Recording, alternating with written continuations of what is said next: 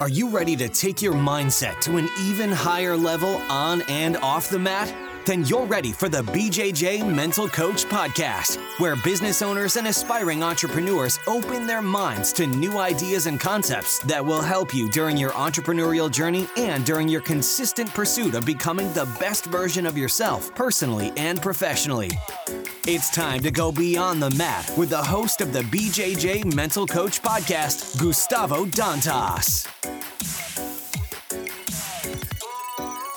Welcome to episode 34. I'm your host, Gustavo Dantas, and today, Charlie Liu is our guest. Charlie is a black belt in Jiu-Jitsu. He is the co-founder of Digitsu, a multi-platform video instructional company that serves the Jiu-Jitsu community. Charlie shared about his struggles with time management, perfectionism, and the importance of continuous learning, which inspired the title of the podcast, Sometimes You're the Hammer, Sometimes You're the Nail, which was an advice that he received from a well-known instructor. And during my final thoughts after the interview, I expand on the concept. Sometimes you're the hammer, sometimes you're the nail. Stay tuned right after Live Jiu-Jitsu's message. The BJJ Mental Coach Podcast is a proud supporter of the nonprofit organization Live Jiu-Jitsu. Live Jiu-Jitsu supports social projects in Brazil and the United States who offer free jiu-jitsu classes to unprivileged children and young adults in impoverished communities, inspiring, impacting, and improving their lives, keeping them away from drugs and crime, creating hope and creating champions on and off the mats. Your donation helps projects to buy new mats, uniforms, tournament registrations, and the monthly expenses of these projects. As a supporter, the BJJ Mental Coach donate all the profit of t-shirts and patches sales to Live Jiu-Jitsu. For more information, please visit www.livejiu-jitsu.org. Is www.livejiu-jitsu.org. Let me introduce you to today's guest, Charlie Liu. Charlie is a black belt in Jiu-Jitsu. He has been training for 18 years and received his black belt from Matt and Nick Serra. Charlie is the co-founder of Digitsu, a multi-platform video instructional company that serves the Jiu-Jitsu community. Digitsu was started 12 years ago as a simple WordPress blog and has grown into one of the top Jiu-Jitsu instructional companies in the world with over $500,000 in sales in 2017. Charlie, welcome to the podcast. Thank you, Gustavo. I'm very, very happy to be here. Yeah, congratulations first for the amazing work with Digitsu. I see popping up high-level guys filming all over the place. So see that you've been on the road for a long time. So congratulations for all the exposure of Jiu-Jitsu. Thank you. For the service that you provide into the Jiu-Jitsu community. So let us know how Jiu-Jitsu got into your life. Jiu-Jitsu as an art came into my life when I was actually in high school. It was I think it was like UFC. I think it was UFC 1 or 2. I forgot.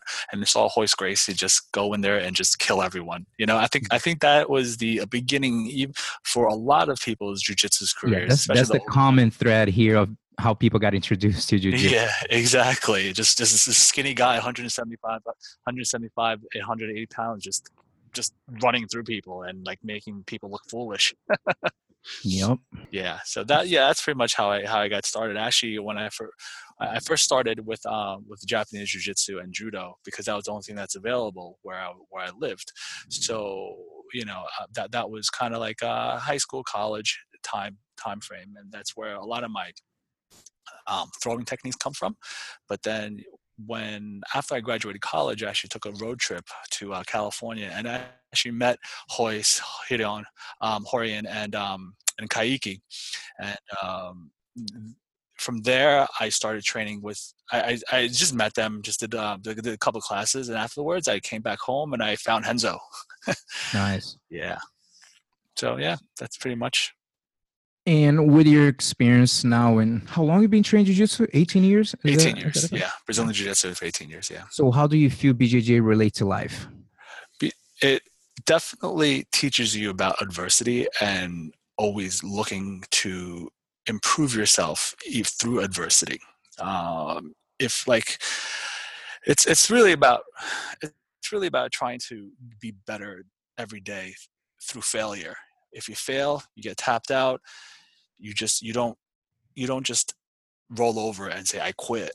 You know, you keep on going. That one extra effort that you make into doing something will allow you to grow as a person. So yeah, that's the biggest lesson that I've learned in jiu-jitsu, and that's you can apply that to life too. Oh, Yeah. absolutely. And when did you have the spark to pursue jiu-jitsu? When was the first time that you that came up? Well, when Digitsu came up, actually, Digitsu started as a blog site, a WordPress site. It wasn't called Digitsu at that time. It was called Submission Control. It was just three of us, me, uh, and two of my partners, Sean and Dan. We just we would write articles, we would write blog articles, um, look up look up look up old matches on YouTube and just repost it on the website.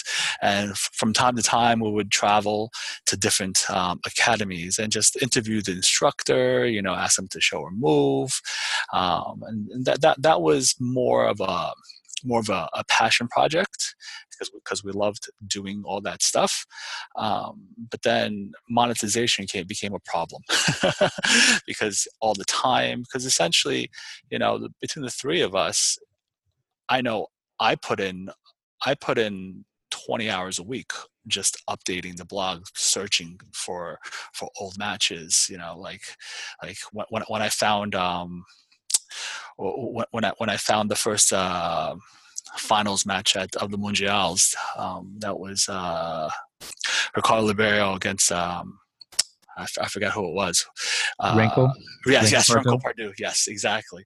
And wow, this is awesome. And so we put it on submission control, and it took up a lot of our time, including the traveling expenses. Took a lot of time. So how can we monetize what we're good at, and also what we love to do. So then we came up with Digitsu because of the fact that submission control was more of a blog site. So Digitsu, we envisioned Digitsu as like the next digital revolution of learning. Not just of jujitsu, of learning. This was actually the funny thing is Digitsu came out probably around uh, maybe I'm not 100% sure. It was maybe in the same exact time as MG in Action. The concept of streaming videos, to provide some sort of educational purpose for jiu-jitsu came out around the same exact time as MG in Action. Of course, Marcella had a lot more funds than we did. We were just three guys who really was like bootstrapping everything. One, Sean is a computer programmer, so he was able to design the original website. I was the marketer. I have a professional background in marketing, so I was able to do a lot of the business end of things. And then Dan, he was more production. He did the video editing, he did the filming, and everything else. And then we had some friends here and there help us with like DVD designs and artwork and things like that. But that was just the beginning. It was like really, really bootstrapped. We probably collectively, the three of us, probably put in $5,000 to the company to start. How was the mindset back then when you're going through this transition? You mentioned you went to school. Did you get your master's? Yeah, I got my master's in marketing and business. Yeah. Yeah. So how was this transition of working with marketing, having the idea for the jitsu, and how was the mindset? Because it's how it is. Often fears, doubts can come up. Are we doing the right thing? What is it? So how was the mindset, and how did you deal with it? I think the mindset was it started as a passion project, definitely, for sure. That was like, I think that's what really drove us to do it. Just continuously drove us to do it. The mindset was, okay, we're going to work really hard now, and we can eventually in the future we start making a little money, and then we would start paying ourselves. More of a passive income type of mentality. um, yes, especially given like it's everything is online, it can theoretically be passive income. And that was the long-term goal of jiu-jitsu. It's like, yeah, put up some instructionals, make it a passive income thing, and as we grow, we get more and more and more. That was pretty much it. Yeah, it was definitely in the beginning, it was it was a challenge to get everything together, but it was a good challenge. It's a learning Hmm. process. Yeah, I have the experience to go through some of. Actually, I did have my own jiu-jitsu series. That was, I think I recorded maybe in 2002. That Hmm. was back with Panther. I think it was bought by Century, if I'm Okay. correct. The Panther videos they used Hmm. to have like in a Malaysia had one, had a DVD off of, yeah, from yeah, Panther. I was one of the first jiu-jitsu ones, and that was the early 2000. And that Yeah. was just interesting because back then I started to research, you know how it is, early 2000 internet wasn't really, around. And I just saw in the grappling magazine, the old magazine for the Hmm. OG jiu-jitsu people out there. The grappling magazine, there's one of the few sources that we had for jiu-jitsu. And I saw a company selling a jiu-jitsu DVD. And I'm like, hey, maybe I can contact. And I contact three companies back then, uh, and offering my service. I was new Yeah. in US. I was here for less than maybe 3 years. And I sent three messages. Two didn't reply. One did, which was Panther Videos with Century. And they flew me to Oklahoma, I think, if I'm correct. Yeah. That's where the And headquarters are. Yep. man, I recorded 7 DVDs in 2.5 days. Yeah. I was Wow. just like bang, bang, bang. I was exhausted. And Wow. that's one of the things that people don't realize. They watching the final product. Now you guys have an amazing product, but what you guys go through editing, plus the teacher actually organizing all the thoughts and delivering it in a way that can actually impact the people who are watching. And especially being, I think it was 2002 maybe that I did. Um, Not too many reference. Oh, you do this, you do that. It's just I'm just teaching a class here, and I think I did the best I could with what I knew for 2002. But this is a good tip in a way that I'm not telling this for the listeners that I'm trying to brag that I have my instructional videos. Is just to convey that, man, sometimes a new opportunity is just an email away. That Yeah. people maybe think like, oh, but I haven't accomplished that much. Oh no, this is not gonna even work. I just said like, hey, I sent it. The worst you can say, not reply. Two didn't, and one did, and end up working out, and that was good. To financially wasn't that great, but I think it was good for credibility. Putting my name on a map on a grappling magazine. They start putting ads, so have the ad of my videos there. So it was a good thing, and people don't realize how really hard that is. Yeah, yeah, for sure. It's like if you don't take those chances, those risks, in life, or even though sending an email isn't a big risk, but even to take those chances in life, sometimes you just don't know what's going to happen.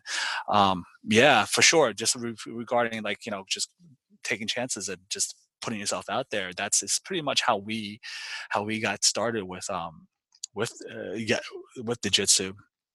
Um, uh, we interviewed for submission control. We interviewed Abmar Barbosa, and then that started everything with Abmar. But then the way that we contact people a lot of times is just through email. Like Lucas Lepre, we ended up getting just through, hey, Lucas, how's it going? Email, Facebook, anywhere, any type of ways to connect to people. So funny, yeah. Weren't you were on Hobson's DVD as well, right? Yes, Yeah. with World With Martial Arts. yeah, with martial arts. Yep. Yeah, it was a amazing experience.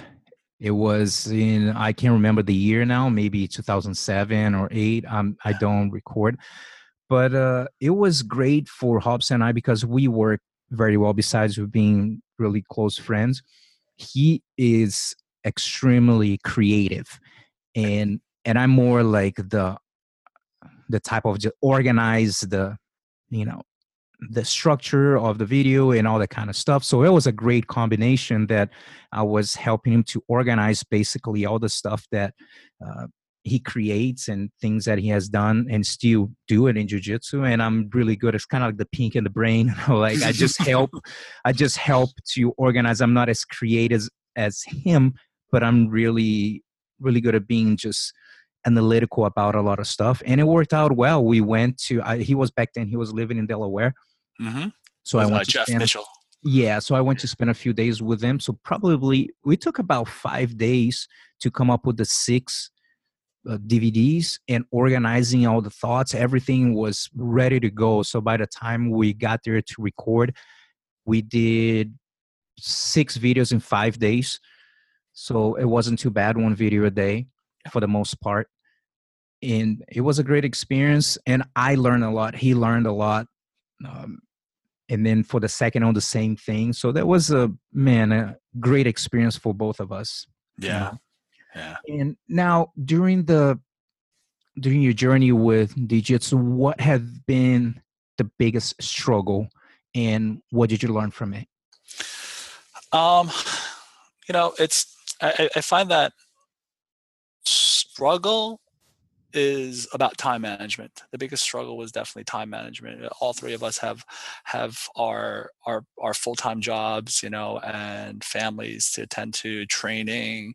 It was definitely time management. Sometimes I would be up until 4 o'clock in the morning, finishing up contracts, finishing up advertising campaigns. Dan would be up until 4 o'clock in the morning, editing videos, and it was definitely time management, trying to get everything together to just so that we don't delay a release for a very, very long time, and things like that. Because when people come film with us, they have an expectation of, okay, wow, they're excited. It's like, yeah, all right, just finish the DVD. When's it going to come out? It's like, well, to tell someone's like, yeah, I don't know. It's a very big letdown from that excitement. So we try to, in the beginning, time management was definitely was definitely a big struggle. And how did you guys improve on that? Just kind of basically making the mistakes and try Yeah. and error, or also maybe books, maybe things that that helped you. What opened your mind to control better your time? um, with the production process. With the production process was definitely just repetitive. Production is repetitive work, essentially. It's like, once you know how to edit, you can do it pretty much with your eyes closed. Not Hmm. really, but you know what I mean. But the marketing, the business aspect of it has become, in order to get better with time management on that aspect, it's going to be a lot about planning ahead of time, creating templates so that you can follow what has been successful, what hasn't been successful, what has been successful. Can we test something new? Get everything planned out so that it's easier to understand how to move through the process. So yeah, it's definitely regarding planning is essential for time management. Yeah, and you mentioned about the planning that we definitely have to take considerations, the planning from the teachers as well. The instructors, they coming in already with, they know what I have in mind already lined up, will make the job a lot smoother. Being involved in a lot of filming and stuff. And I heard how some people come in, I'm ready to go. Oh And yeah. then some people just come like, hey, I'm here. Roll the cameras and let's go. Yeah, definitely. The ones who really plan out the process of what they want to teach, and the structure of the DVD, it makes our lives so much easier. I Because, bet. yeah, because the ones who are kind of like, oh, let's I want to do this move, and then and then all of a sudden it's the move doesn't and then the next move is a little different move, and then we have to go back and restructure so that it makes sense from a viewer standpoint. It's like, what happens, like, okay, so you're passing, you're teaching how to pass half guard, and then all of a sudden, why am I in full guard right now? Mhm. So yeah, so it And how often, let's say, would you stop your filming and maybe you say, can we do this again? Or, how often you do that? Of course, it's going to depend on the teacher because one of the things that I learned through this process, and Paul Vili is the person I actually worked with in world martial arts, and he's very Mhm. knowledgeable. I picked up a lot of really good details with him as far as camera work and stuff like that. And he's saying, like, if I'm watching this here, you guys are shooting the video, and maybe there's one hand that is getting a grip, suddenly I go somewhere else, and there's nothing being said. I'm home wondering, is this important? Should it be addressed? You know, and at the same time, deal with some structures' ego to be like, are you telling me what to do my job? I was like, no, it's not that. I'm just watching as like I'm watching at home, and I'm wondering, is this important or not? And it's knowing how to use the camera, knowing how to turn the partner. So all that helps the Hmm. project to be smooth as well. You know, Right. there's a think there's a lot of things involved. That could be language barrier too. There's organization. There's so many things that having. What did you say? I don't know if you'd like to mention, but what is a one video that he produced was a full package? Came like the whole process was very smooth and fast. Like wow, it came in, we shot, he was ready, everything boom, boom, boom, boom, everything just flow well. What maybe would be one that stood out for you? The one that really stood out to me, for me, or the couple are actually the two instructors that really stand out in the organizational process of things is Paul Schreiner from Marcello's and Dan Colville. Those are the two instructors that really came in and knew exactly what they wanted to talk about and structured everything exactly the way they talked about, and all the little small details that they are that they wanted to show was picked up. Given that Paul had the experience filming with MG in action, he knew how to adjust people in order to see the details and things like that.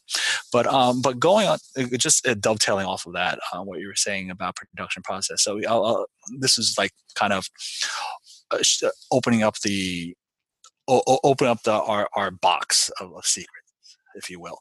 So we most production houses, uh, us, Budo, World Martial Arts, BJ Fanatics. I'm sorry, it's Budo Videos, BJ Fanatics, World Martial Arts.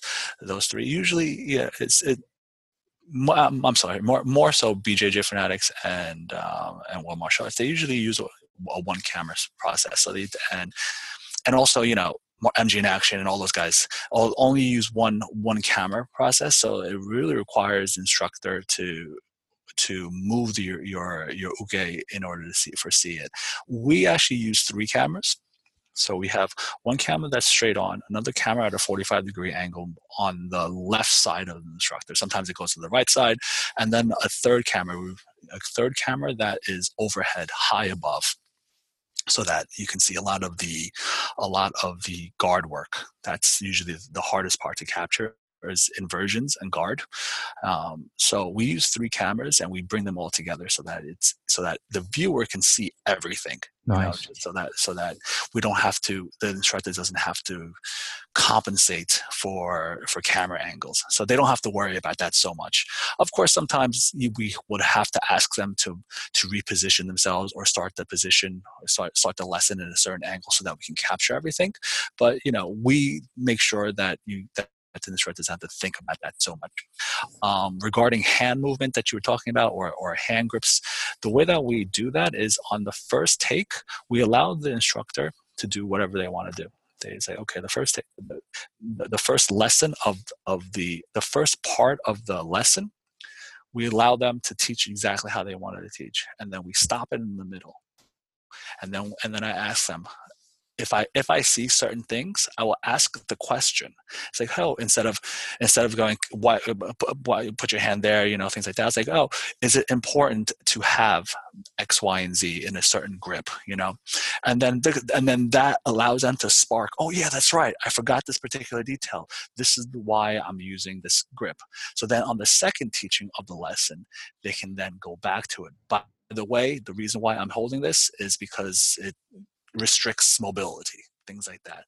So that allows the viewer to really hone in on certain details, so that nothing really gets missed. And then finally, we ask the instructors to just really drill the move like 3 or 4 times at different angles, so that there's a replay aspect of it, so that if a viewer doesn't have time to watch a whole entire lesson, they can just skip towards the end. The replay's right there. That's how I usually watch it. Well, the only thing which is great for the quality of the view, but the process will take longer. Since it's three cameras, Mhm. so now we got to deal with editing. Okay, what's gonna fit the best? Exactly, exactly. Which picture is which picture has the best angles? Exactly. The more cameras, the more production time involved. But yeah. Got it.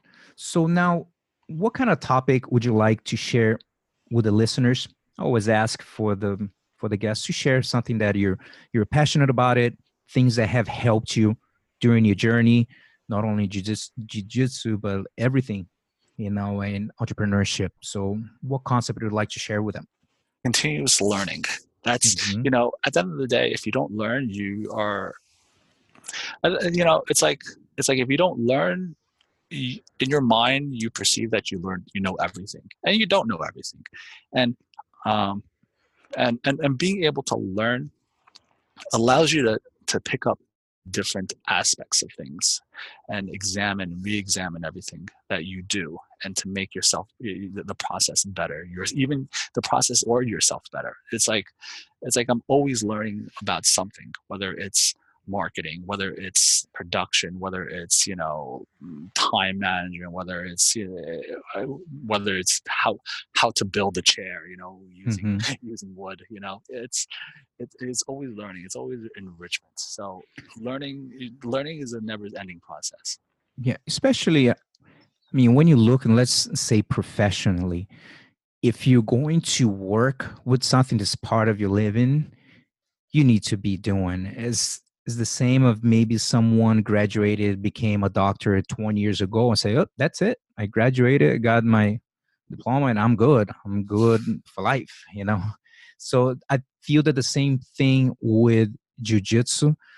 I personally, I retired from teaching in my academy. I have a full team that it does an amazing job, and I just kind of quarterback everything. And sometimes when I feel like I jump in and I'll help out, but it's not my really thing. But when I was teaching very, very active, man, I watch a lot of videos. And that's one of the things that, especially I've been in US for 20 years away from my coach. So it's not like I'm having classes. There's no one to teach me classes, and since I was the main source of knowledge for the students and I want them to compete in high level, I invested in a lot of instructionals and a lot of time watching YouTube matches, breaking down. So that's one of the things that I think people underestimate the importance of studying jujitsu if they want to really improve in both competition and instructional. And of course, I've been doing this for now for 30 years. And of course, I'm going to watch maybe a DVD or on demand or we're not someone instructing that, I'm familiar with a lot of things and I just watch it, but I didn't really, something really popped out to me. But again, I've been doing this for a long time, but Mhm. sometimes I can watch in the whole thing and there's one little detail like, dude, that changed everything. That's awesome.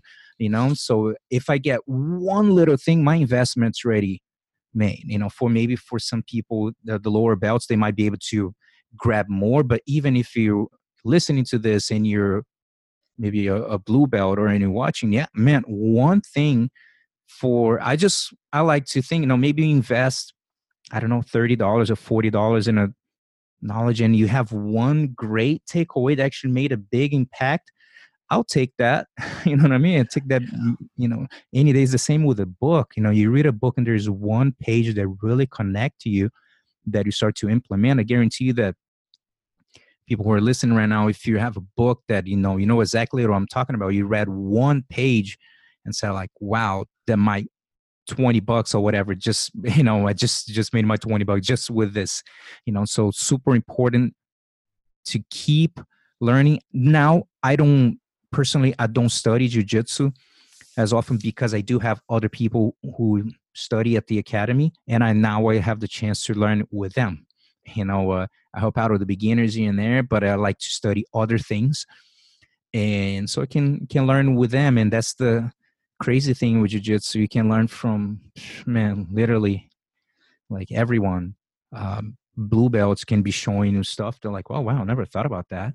and it's just people just putting their time and really researching. It's amazing how you see the lower belts just getting, man, higher and higher level. You see juvenile divisions, the blue belts. That's a division that actually I enjoy watching because it's insane, Yeah. what those kids have been able to do, so we see how this is going to be like jiu-jitsu in 10 years. And what do you think about how jiu-jitsu is going to be in 10 years competitively? What do you think? Or even I a market, of like, have you stopped to think about it? I am going to get crucified for saying this, telling you the truth It about my feelings about jiu-jitsu in 10 is years. what it is. I know. Jiu-jitsu in 10 years is going to be a very acrobatic sport. A very acrobatic sport that has lost its foundation in the combat aspect of it. Like if you watch adults, especially in the lower weight classes, you don't see it as much in the higher weight classes because of the ability to move or the agility. There's some people that are super Yeah, agile, like they're the freaks Bushesha, out oh there. my god. Yeah. But it's like it's the movements that's being done, and it's from a sport aspect. You'll see that it's a lot about points and a lot about holding and things like that. And submissions are fewer and fewer far between. And a good takedown is fewer and fewer and far between. That's why I love watching Masters. The Masters division is just like what jiu-jitsu is all about. A good, a good, a good battle on the feet, a good positional work on the ground. And then once you get to the position, you're going for the submission. It's like that I think is getting unfortunately is getting lost. There's definitely still some standouts out there that that will have that mentality, but that's being able to perform at such a high level. It's becoming harder and harder. Yeah. That like I said, I'm going to get crucified for this. No, that's just, each one got their own opinion and it's all good. And one of the things too, that as jiu-jitsu is evolving and people creating new things, I feel that the same way the organizations, whatever rules they use, let's say IBJJF, which is the main one, I don't know. I think it seems like they're doing whatever they can to kind of catch up with, whatever came up when 50 came around. Now we have to adjust, the rules regarding to this and what to do, and I think it's this the evolution thing with the lapel. Right now it's more things and positions that you can be extremely aggressive, but you can always use to hold as well. Understand the balance. So definitely, FJJF has as far as a BJJF goes, they have a tough task in front of them, like to try to catch up with how fast jiu-jitsu is evolving, how the new positions and the strategies that people have try to find ways to kind of like work around the rules. If there's 20 seconds, people gonna hold for 18 seconds and maybe move. It's part of it. It's part of the game. It's like Yeah. in football, just 2 minutes left and people just running the clock. What the other team's gonna do? They're running the clock. Yeah, they're running the clock. It is what it is. There's It's the there's game. a yeah, Yeah. rules are meant to be used. So let's use them. Exactly. Marcelo has always preached that should always learn and understand the rules because they will be in your favor if you know how to use them. Yes, Yeah. absolutely. So, what did you say is a one high performance habit that has helped you in your life in jiu-jitsu and basically in all areas that you practice it? You do your best to practice daily. Planning is definitely one of the biggest things, and of course, sometimes planning a good plan is as good as its implementation. Yes. so as long as you plan for something and try to implement it, that's the best thing that I have to work with. Yeah, execution is everything. You know, Exactly. it's always I see Gary Vaynerchuk. I mentioned about him here in the podcast here and there. For people who don't know Gary V, he's a digital marketing expert. He said a lot of good stuff, and he always talks about this. Man, you can have the prettiest plan and all in the paper and graphics, but if you're not executing, you it's going to be a frustrating ride. Let's put it this way. Oh yeah, I know that for sure. I know that for And sure. so, what is the best advice you've ever received? And it doesn't matter if it's jujitsu, personal, professional. It was the best advice I ever received is is through Henzo actually, and yes, it's part of jujitsu, and I actually you can carry this through life. Henzo said it to me in person, but it's also been memed out there for like all over the place. You know, sometimes you're the hammer, sometimes you're the nail. That's essentially it. You know, sometimes that's the way it goes. But when you, I guess you know when you're the hammer, you feel great. But if you're the nail, you just got to keep on going.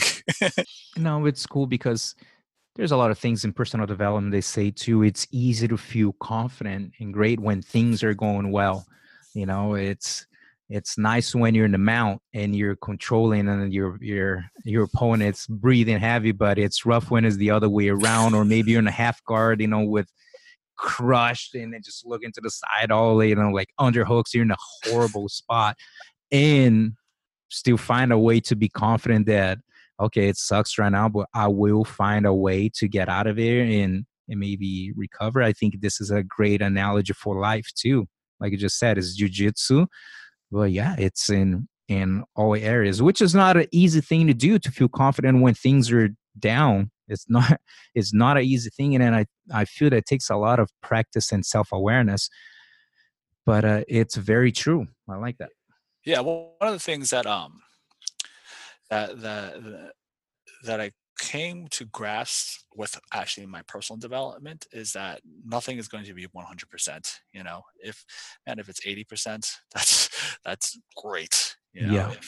if if you're planning for something and it doesn't go particularly the exact way that you wanted to go that you had envisioned in a plan, but it went good enough to the point that you know it's a good product, or if it's a product that you would be happy to consume yourself, Mm-hmm. then then that's good, you know. And if it's also not to the point of you if you're happy that you consume that you can consume yourself. It's more like you're proud to have put your name behind it. Yeah. That is what even though it didn't get to the 100% aspect of it, you got to the 80-90% aspect, and you're still proud of what you put together, and that's a job accomplished. Yeah, and I think have this balance. You understand, I battled for the longest time with my perfectionism, and I feel that a lot of entrepreneurs can Oh yeah. struggle with that too. You know, and I improved so much. My mentor, which is my public speaking mentor, but he just guided me in so many different ways in my life. I remember in a 2013, I I was doing some speaking engagements, and I mentioned to him, said, you know, I don't want to keep traveling doing seminars all the time. I would love to have a product so I will be able to reach more people, and I don't have to keep going to seminars and stuff like that. And I remember that I said like, yeah, I'm doing this course, and after that I'm gonna do it. And then he stopped me, and this my mentor, he is now in 2019, he's 76 years old, and he told me, Gustavo, you're a perfectionist. No matter what you do, nothing's gonna be ever be a 10 for you. So tell you what, why don't you just whatever you have right now, whatever knowledge you have right now, just get the product out, and maybe in your scale it's a 7, no problem. Maybe next year you can learn a 2.0 version, and they maybe that one's going to be a 7.5 or a 8 according to your scale. So with that said, for everyone who's watching, who's listening to this and is struggling with deciding, should I go this right now? Should I wait? Man, have a plan and go, not just completely whatever and do it. But I'm saying, if this perfectionism might, because the perfectionism, here's the thing, they do have good qualities about perfectionism, which is usually people have good work ethic. They don't accept any type of like mediocre job. They want things done well. One of those things like, oh, you want to get done well, do it yourself, those type of things. So they're good things. However, the flip side is that it breeds high expectation, and then sometimes when you don't meet this whatever expectation you have, you can end up crashing down. And I feel that I learn a lot this balance of not putting the expectations, not that I'm not trying to be negative, but in jiu-jitsu, how I learned more about my perfectionism was through jiu-jitsu and studying mental skills training. Or I go to a tournament and my expectation is to go in, score 20 and submit someone. It would be nice, it would be off, like awesome every time to do that, but it's not a reality.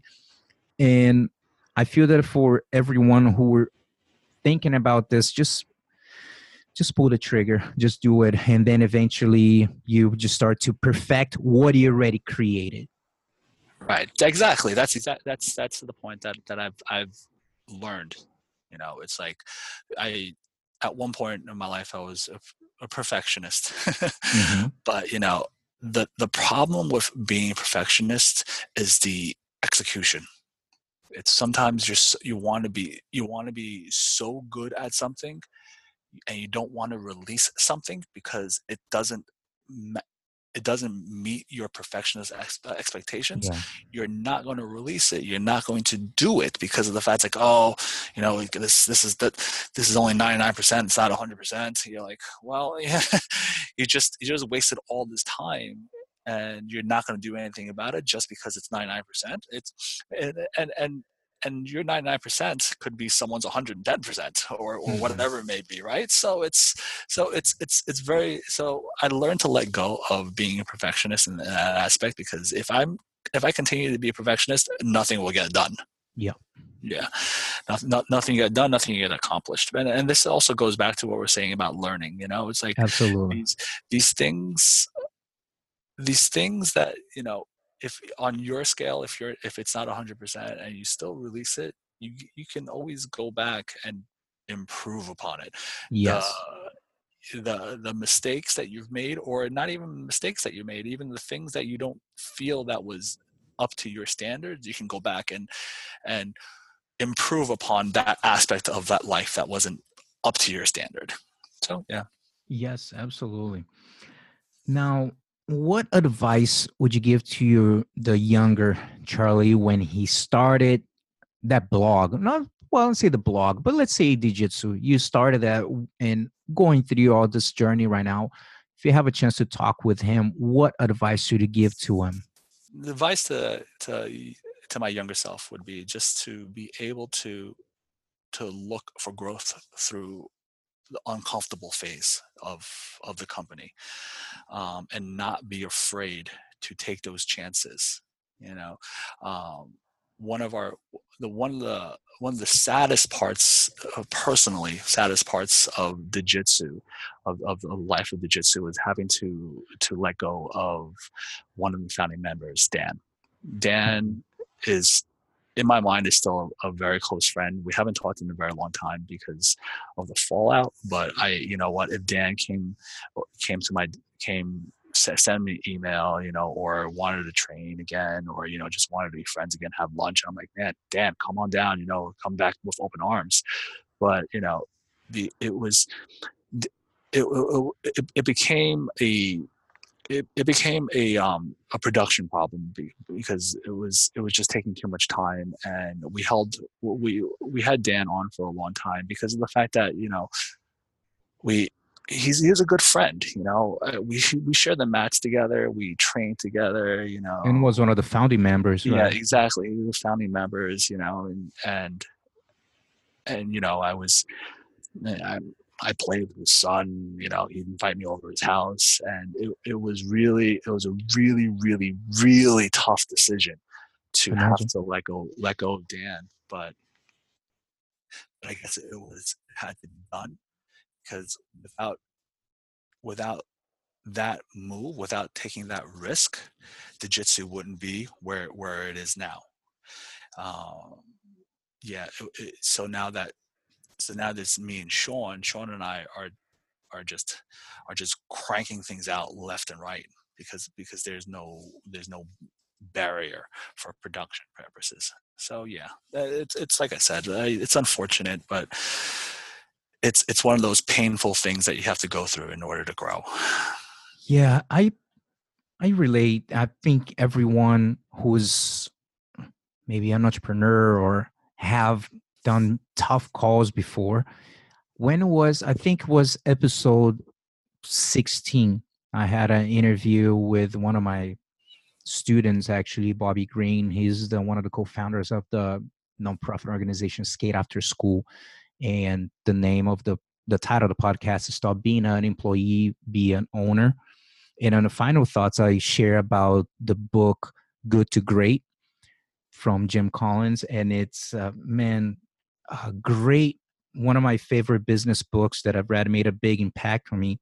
And I share the concept on the book, and he mentioned about the vision of the bus. So I'm just going to repeat a few things real quick here for everyone listening. Maybe if you already listened to this, might be a good review. But he talked about, imagine, and I'm going to say for the listeners, just imagine your business is a bus. I don't care how the bus looks like, but in front of the bus, there's a sign. And the sign is basically that's where the bus is heading to. So and he mentions that in order for this bus to get to this destination, three things need to happen. Number one is the right people need to be on the bus. The second one is the right people need to be sitting on the right seats, because sometimes someone could be a great quarterback and you put him to be a lineman and be like, wow, he's supposed to be on the bus, but not supposed to be there. And the third one, the toughest one, is if the person is not aligned with the vision of the bus, he must leave the bus. And that is a rough one. Yeah. However, that's one of the biggest growth going to happen because of those crucial conversations. And like you said, Digitsu would not be where they're at because of that. And I had to make calls in my school with instructors or people who've been with me for a long time, or started as a white belt and get to a point that maybe someone is a black belt and be like, you know what, the visions are not aligned, and it's a tough call. But if you don't feel right, it's not aligned with the vision of the business, you're just going to keep dragging. You know, the bus may move, but it's not going to move in a speed that could possibly be if everyone was aligned. So do you feel there was more an issue of that not being aligned with the vision of the bus in a way? Yes, that's definitely for sure one of the things that that made the Influence the decision. decision. Yes, yeah. Exactly. Influences the decision. That's definitely it's huge. Yeah, to have everyone moving in the same direction, that's that's a great thing. And the tough part is that I think that I've learned along the way, some of my struggles as an entrepreneur, is being a leader, being like learning how to communicate with everyone. And sometimes in your position, you get in a position that I'm like, man, I'm not happy with this, but he's my friend, you know, and you try to mix things. So I feel that this is the channel, the podcast 16. I think that I use this analogy that going through experiences like that, and especially with my academy, everything else, but mainly my academy, I started to understand that I think before I used to try to mix everything together, like I just mentioned, your friend, your coach, your business partner, or your boss, you know, there's too many things. And I started to pre-frame when I'm go talk with people. And this is my suggestion for maybe someone that is listening. You're an entrepreneur, maybe you have your own jiu-jitsu school, I don't know, and then you have someone that work for you, but he's a really, really close friend too, and you're not happy with something that's happening. So the way that I approach nowadays is I tell them, hey, you know that I wear a lot of different hats here at the academy, or I had a lot of different hats with you. I have my hat of friends. We're friends. We're there's and there's the hat that, okay, I'm putting my hat of being a boss. There's nothing to do with our personal friendship. There's nothing. I have no complaints about our person. There's nothing going on with this, but I'm wearing the hat of the boss. And right now, or it could be I'm wearing now the hat of the friend, now I'm the hat of the coach, but just for the fact that it can like pre-frame this way. Now, if the person is still like take extremely personal, and that's on them, there's so much that you can do. But my suggestion is to be able to kind of use this analogy of the hat. So right away, people don't take personal. And that's one of the things that I probably what happened, which has happened with me, as I mentioned, with you. And then it's just everything just got wrapped up, business, personal, and didn't have the clarity at that point to separate one or the other. And then how can you do this? Da, da, da, da, da, da. So that's a tough situation. But I bet that you grew a lot from it, and hopefully he can reevaluate what happened and where is the growth for him. Right. Take full responsibility, which is not easy. We have episodes talking about this, about extreme ownership, to really own what happened, because at the beginning it might be a lot of like finger pointing. No, that was this, that was that, until we take full responsibility. So who knows? I don't know the story, but hopefully one day you guys can talk with a different hat. You know what I mean? Like, hey, remember that friend hat? There's nothing to do with the business, and you guys can hang out together. Who knows? Yeah, that's definitely the hardest part with running a business with a friend. Even they even say is like don't don't get into business with your family. It's the same it's the same Yeah, exact pretty much the same exact analogy with the personal aspect of it. The it gets very very tricky to navigate those waters. for sure. Do you like reading? Do you have the habit of reading, or audiobooks or videos? I do audiobooks more Hmm. so because it's Me time too. is Yeah. limited. Yeah, for Time sure. is For super sure. limited. So, what is a book that you would recommend, and why? A book that made an impact on you in different moment of your life. What do you think? The Art of Learning was a good one for me. The best one from a personal development standpoint, from a like we're talking about letting go of perfectionism, is The Art of Happiness by the Dalai Lama. It's a relatively old book, but that has balanced my life very much regarding that regarding letting go of things, letting go of grudges, letting go of perfectionism. The Art of Happiness by Dalai Lama. And the other one I'm reading right now is the Millionaire's Mindset. Mm. That one is a I read this a long time ago. yeah. What's the name of the? T. Harv Eckert. Yes, yes, that's him. You can Yeah, see the Millionaire very Mindset. well known guy. Yeah.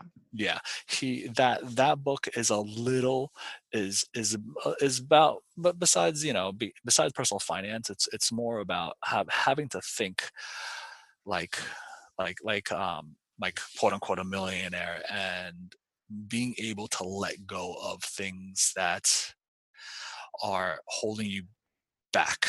Hmm. That's that's definitely a hard one to get over, because you grow up thinking of a certain way, you believing a certain way, and then all of a sudden it's like, yeah, maybe the way that you were thinking you Hmm. grew up is not the best way to for you, because look at the situation in right now.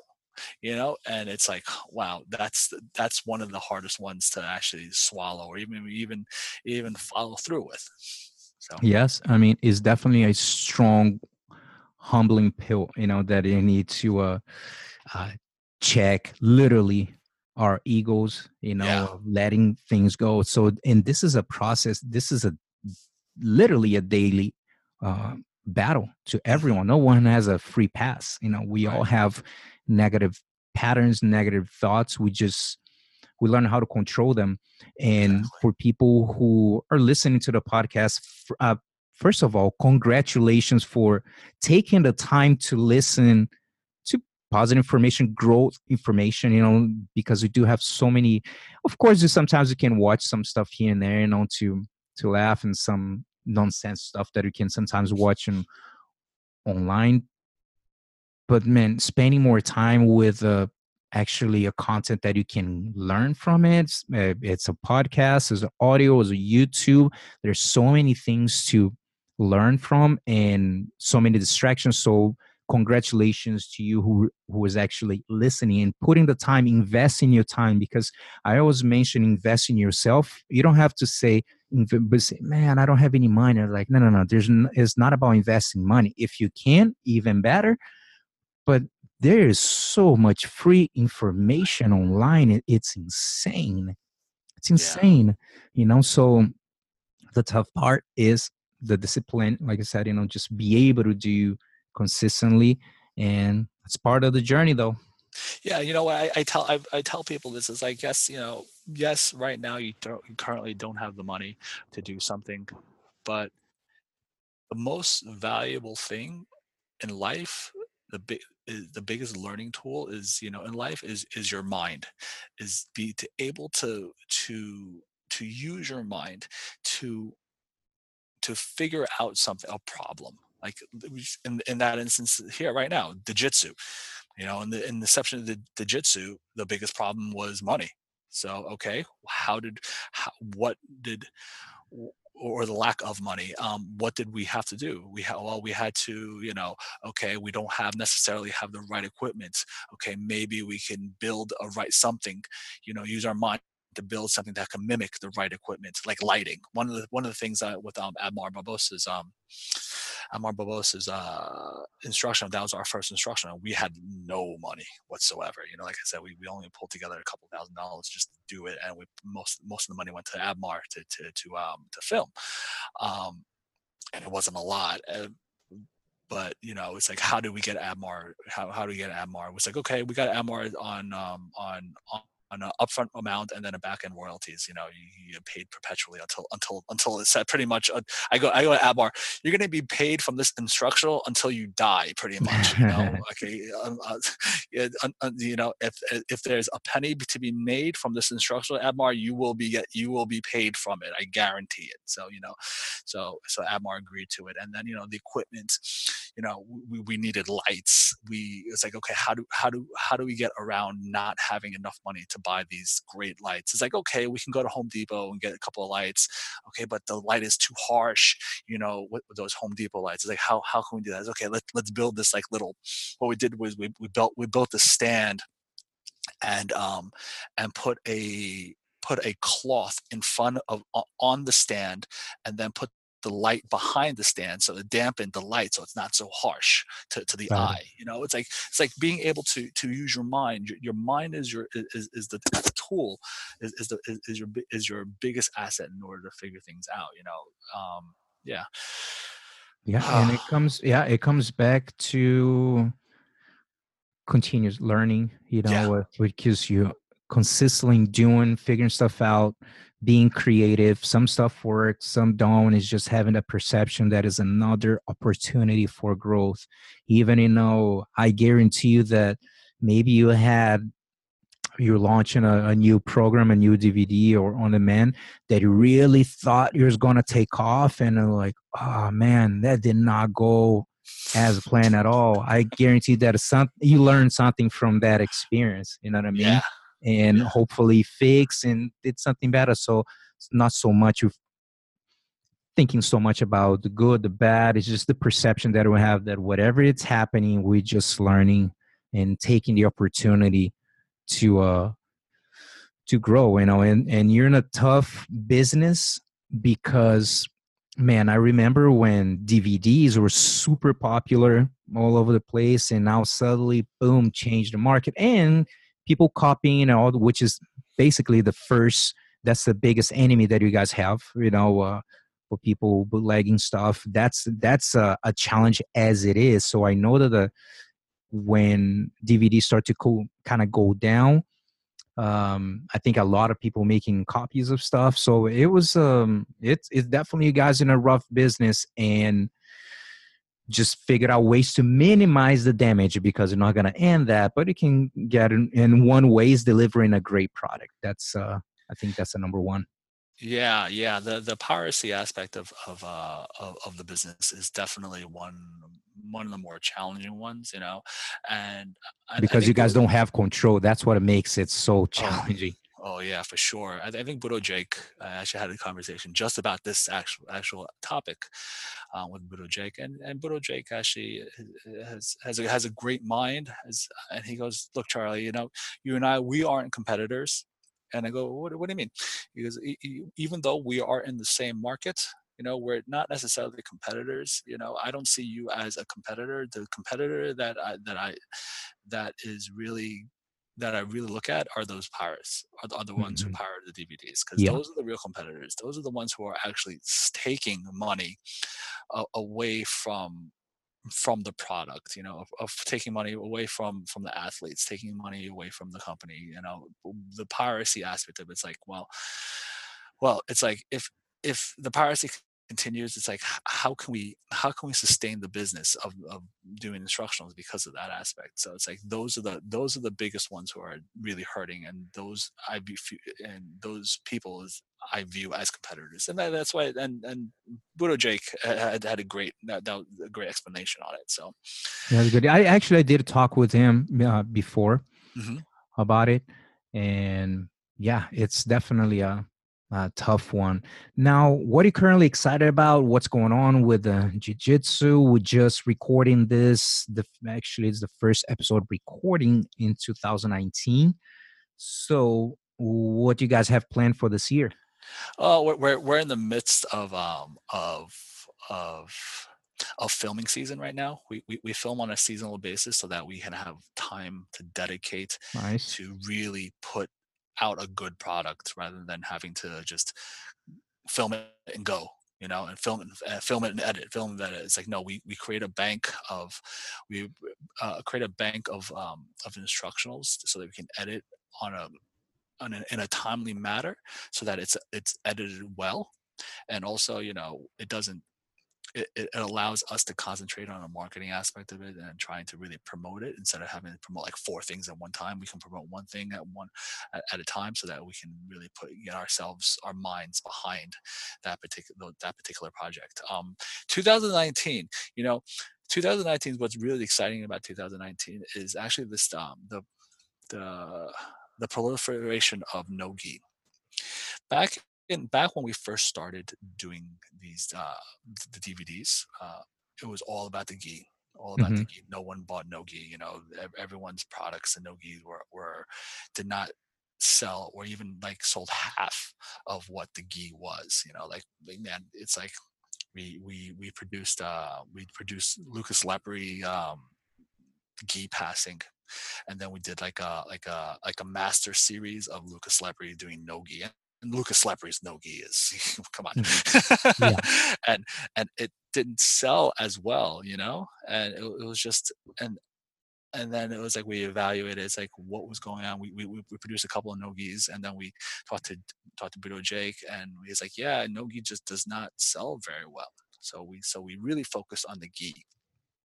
2019, we've got a lot of nogi titles coming out. So we have a lot of nogi nogi titles in scheduled to be filmed, or titles that are really suited for both no-gi and gi jujitsu. Mm. You know, it's not something, yeah, no like lapel guard type of, like, really Yeah. dependent on the gi, something like that's like that you can use for both. So I'm really excited about that. That the explosion of no-gi has been something that that that's really cool.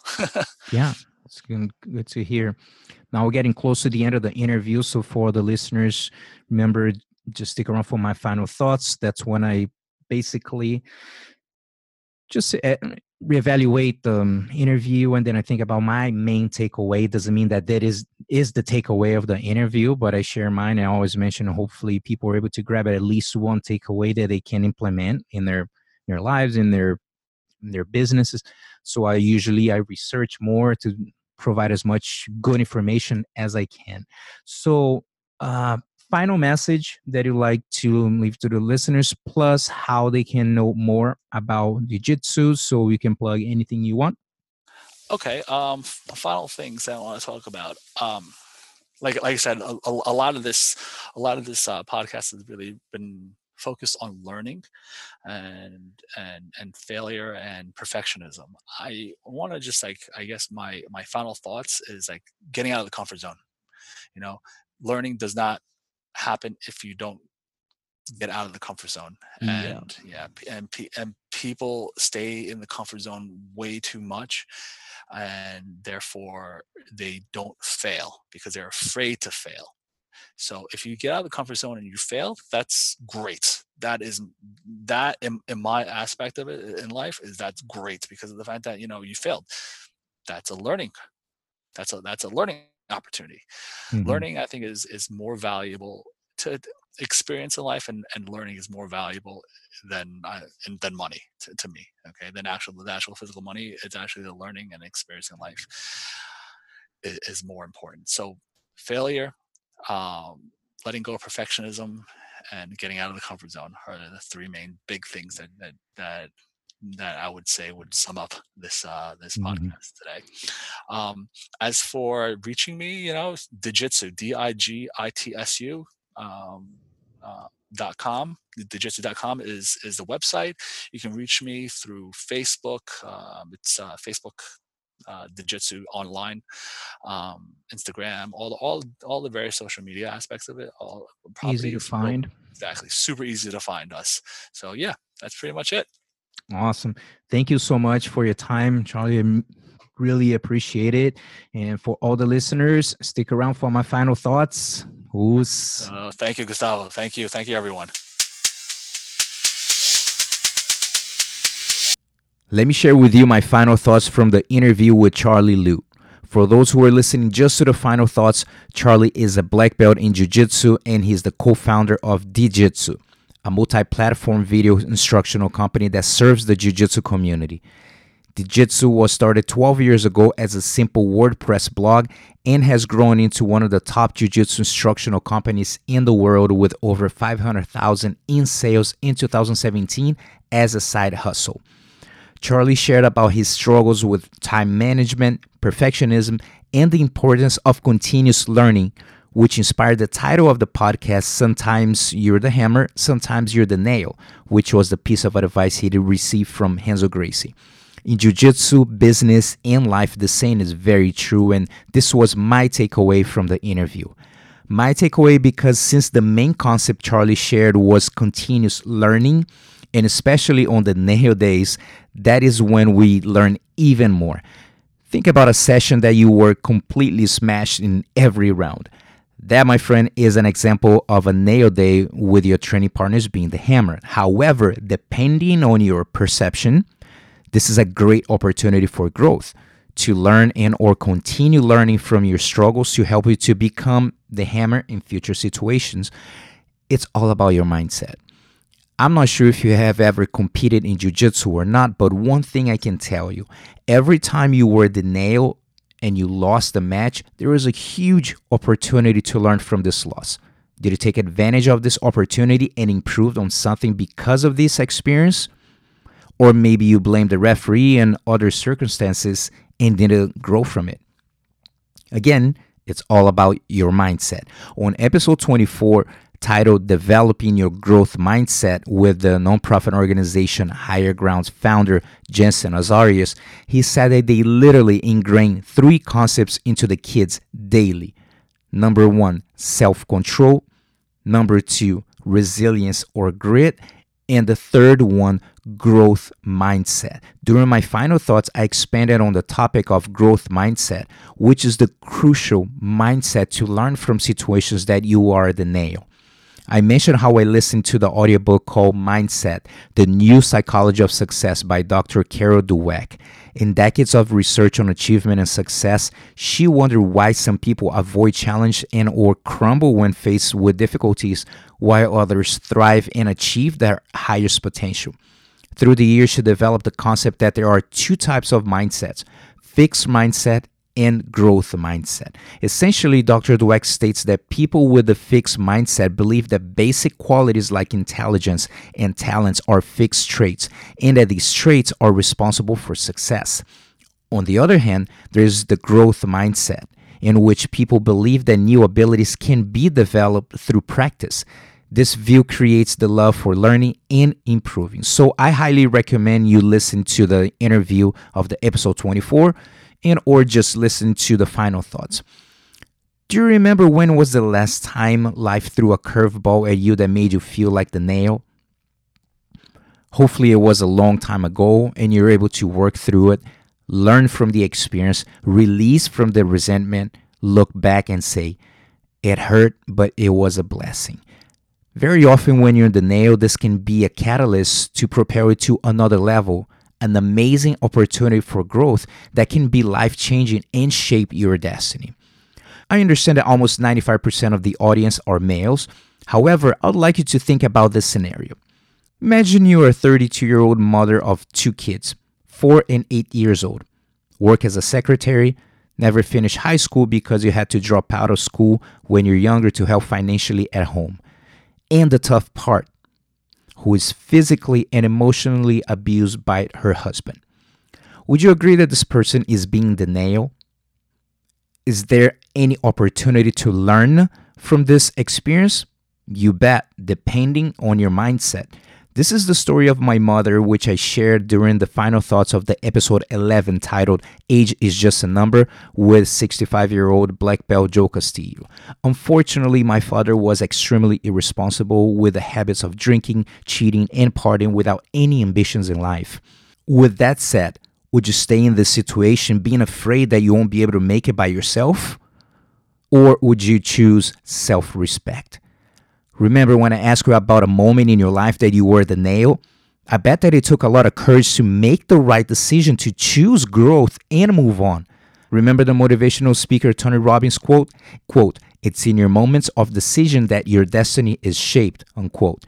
Reflect on where you're at right now because of the choice that you made back then.